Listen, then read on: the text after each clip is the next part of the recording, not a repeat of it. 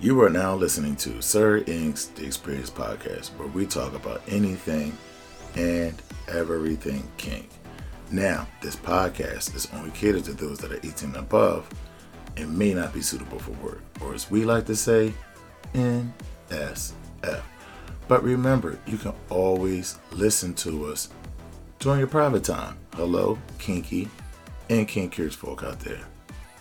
My name is Sir Ink.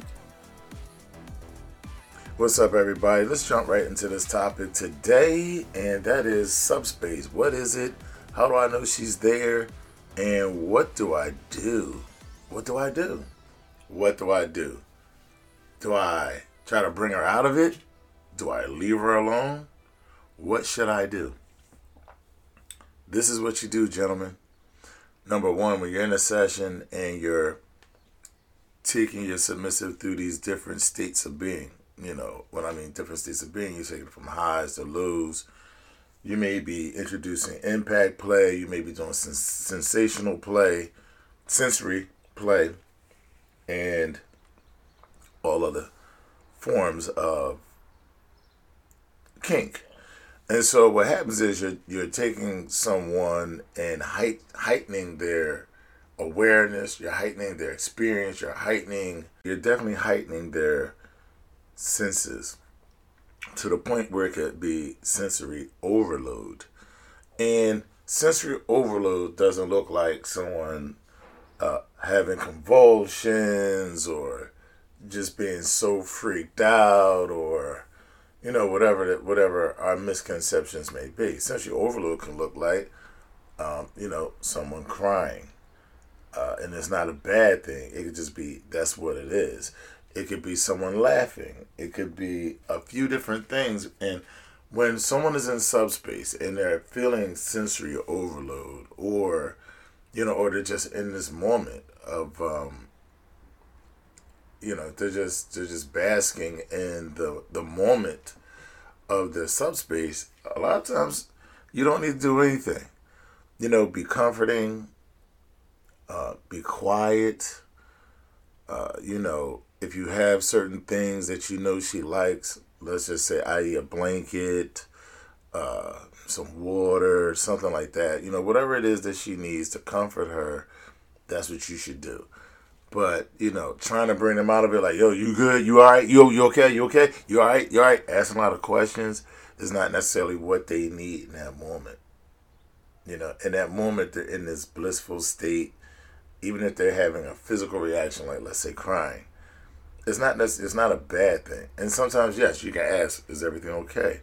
But you don't want to go overboard with that. And because as men and as a person that's caring, I know that we want to, if it's like, it's almost like if you cut yourself or like your kid cuts themselves, right? And you're like, let me get a Band-Aid, let me make it better for you, it's your boo-boo. And, you're really catering to them. A lot of times your submissive doesn't need that in that moment. What they need is just calm, sometimes quiet, and just being soothing, and not asking a bunch of questions. And of course they know that you care. It's great to say, everything good, can I get you something? And if they respond, great. If they say no, great, and then leave it alone. Just be, maybe just, put your hand on them somewhere just so you can have connection. Like I said, maybe a blanket or whatever the case may be. And if you feel like it's kind of a situation where they're in their own zone and they're to themselves, leave them there, and maybe you need to get up and go do something. Maybe you need to go get some water, or maybe take the toys and clean them off, or whatever it is. But do it in your way, but do it a little less, a little quiet. Don't make a lot of noise. Don't turn on no lights.